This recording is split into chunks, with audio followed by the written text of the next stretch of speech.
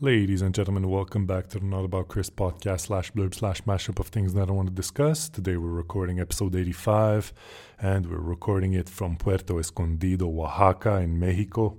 And today we want to talk about a little adventure. I guess we can call it that. But before we do, we have to kind of take a big step back the way we like to do, just to give it a bit of context. So, growing up, I've always wanted to drive a motorcycle. It was some kind of dream of mine, and I think it's a shared dream. Like a lot of guys, I'm not sure about girls, but I know a lot of guys kind of want to drive a motorcycle. It's, I guess for lack of better words, very cool. Like we grow up thinking it's really cool. Maybe it's because we watched our favorite Power Rangers or Batman drive a cool motorcycle, or maybe we saw Tom Cruise drive a motorcycle in Mission Impossible or something like that. We always want to drive a motorcycle growing up. And I mean, depending on where you live, the access to motorcycle riding is a little bit tricky. And me growing up in Montreal, Canada, is absolutely the case, right? Driving a motorcycle in Canada is absolutely inaccessible for many reasons. One of them being the paperwork. You have to take specific classes. You need to get a specific driver's license to drive a motorcycle. And it takes time, it takes money, it takes an investment pretty much. And that's reason number one. And reason number two is that the actual weather doesn't help at all. You can only drive a motorcycle in Canada 4 months in the year, not a second more, because it's winter and it's dangerous and it's almost impossible to drive a motorcycle in 2 meters of snow, right? So those are the limitations. So when I started traveling in hot countries or in hotter weather, this dream of driving a motorcycle has gotten closer and closer. And the first time I ever really rode a bike, actually, no. The first time I rode a scooter really was, I think, in Thailand maybe, because it was cheap and I got the feel for it. But I never really drove a manual bike, a motorcycle, until I was in Colombia last year in 2023 in Cali.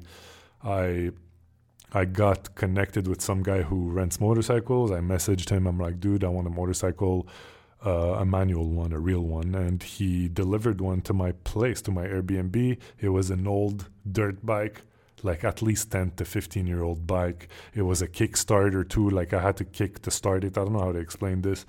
Not electronic, very, very manual. And shifting it was a mess too. Couldn't find the neutral gear for the life of me. I would always stall. It was just a very tough and hard, difficult experience. But I still managed to drive it a few, I guess, hours in those 3 days I rented it. But I was really discouraged, and I always looked forward to go back home and park it and just go to sleep, because it was really it was difficult. It was like riding a bull that was seeing red, a bull that was mad and wanted you to get off his back. That's how it felt. So that was my first real motorcycle experience, pretty tough one. But I knew in the back of my mind, I kept telling myself, this motorcycle is difficult. It's an old one. If I were to be put on a new motorcycle, something with a better technology, it would be a more pleasurable experience. So fast forward a few months, here we are in Puerto Escondido, messaged a person, got a good deal I saw a good deal on a motorcycle, 125cc. I told them, bring it over, I'll pay for the whole week.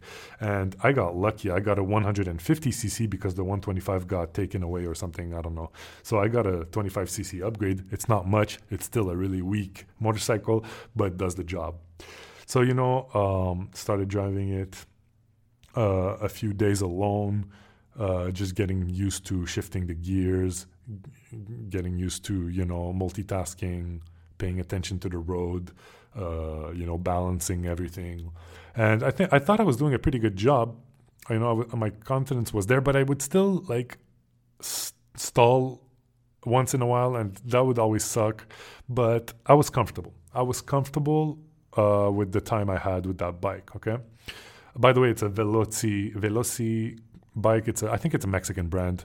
It's nothing special and it's pretty cheap, but it does the job. So one day, this is where the story gets a bit more, I guess, interesting. One day, this old man shows up at my Airbnb. This old man is like about 65, retired Canadian guy, and he shows up in a huge motorcycle. Well, huge. I mean, I thought it was huge when I saw it because it's like literally twice or three times the size of my little 150cc bike. It's actually 500cc, the bike he's driving. It's a Honda, and it cost about like $7,000 or maybe $10,000 brand new, but he got it for about $7,000 used. And yeah, he just shows up, and like his motorcycle has bags on the side, like storage. This guy was like long hauling, you know? So anyways, he sees me and he starts chatting me up. He's like, hey, where are you from?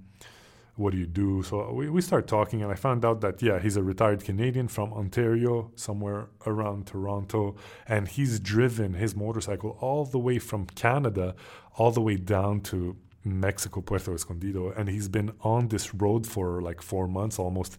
He left in October, and now we're in January, we're in February, so it's been a while.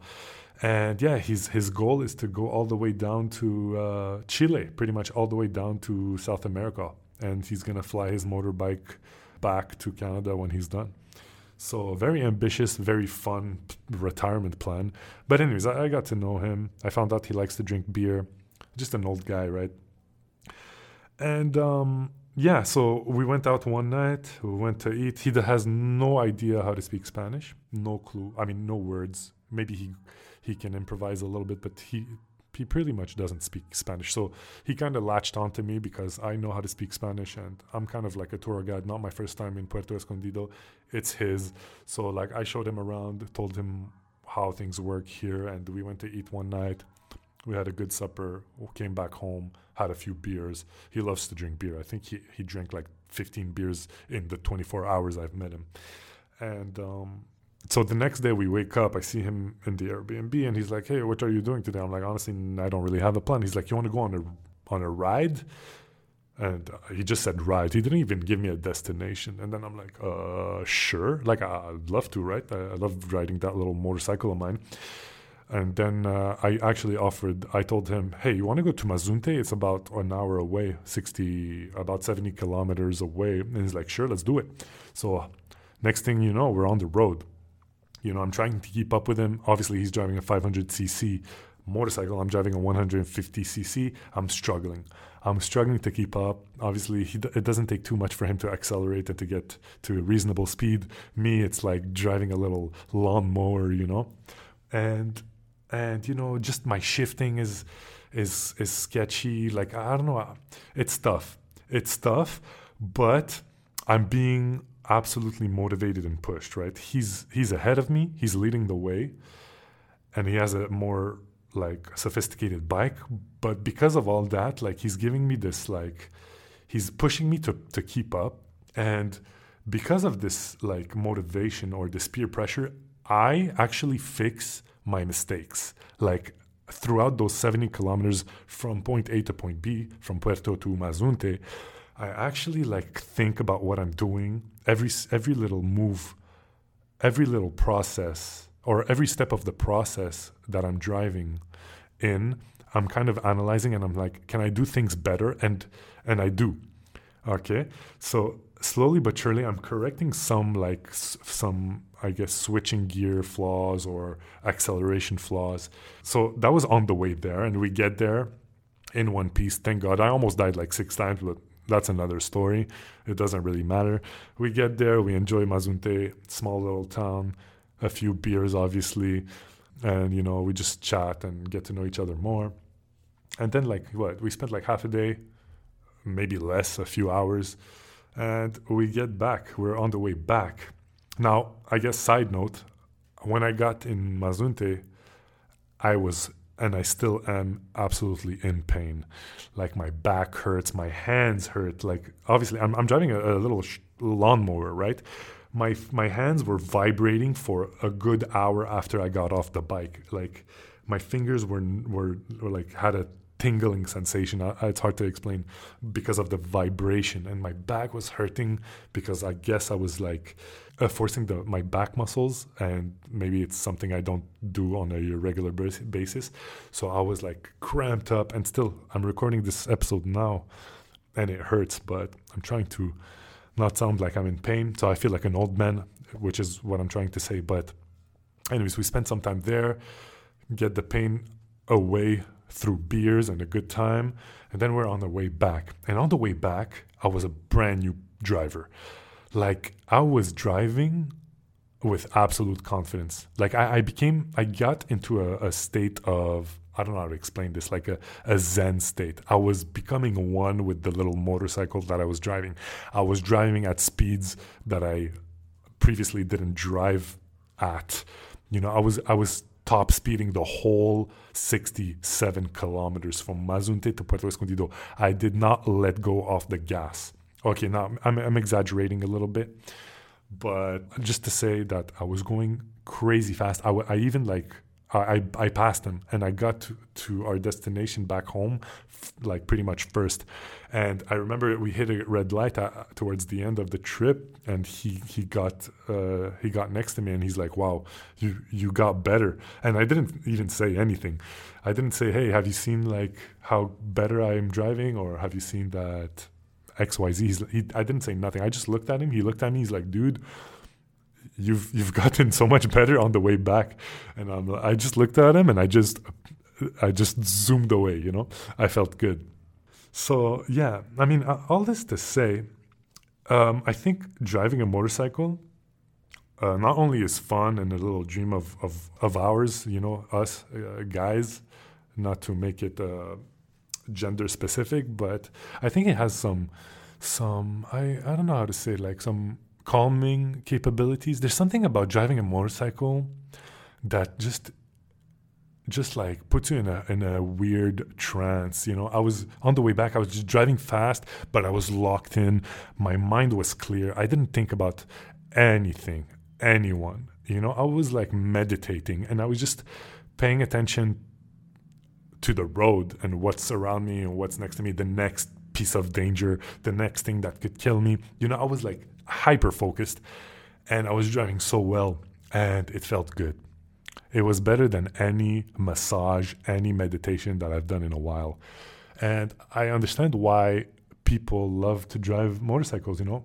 You know, there's whole communities, there's groups. You know, he was telling me, the gentleman who was telling me, he's in Facebook groups of motorcyclists, and they keep each other updated on road conditions, on everything, like what's ahead, what's behind, what's happening.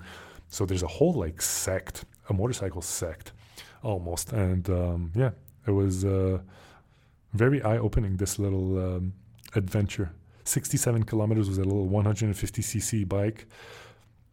I hope it's one among many that I will do, hopefully with a bigger bike sometime in the future. When we got back home, the gentleman looked at me. He's like, are you considering buying a motorcycle? I'm like, dude, after this, I'm really down. Like, I've always wanted to own one, but this kind of like put the cherry on top. And it kind of makes me want to buy like definitely something bigger than this little lawnmower 150cc Veloci motorcycle that I'm currently driving. But I can't complain. It's doing a great job. And now I feel like I'm becoming one with it, driving it so well. I'm going to enjoy it for the next week that I have it. And yeah, that's pretty much all I wanted to share. It's really hard to explain how zen I was driving it, but hopefully everyone gets to feel it a little bit.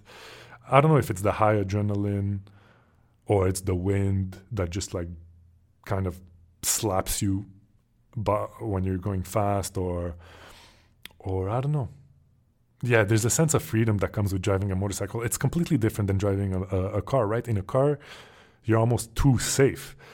You're like in this little box on four wheels, and you don't feel the wind. Being on two wheels, feeling the wind, and anything can kill you. Seeing the danger, imminent danger all around you, putting you in this little hyper-focused state.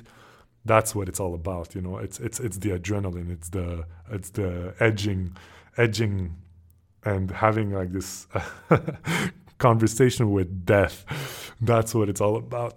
Anyways, you could probably hear the pain in my voice, but I'm going to call it an episode. Hope everybody's doing good. And I'll catch you on the next one. As usual, take it easy, drive away into the sunset. Peace.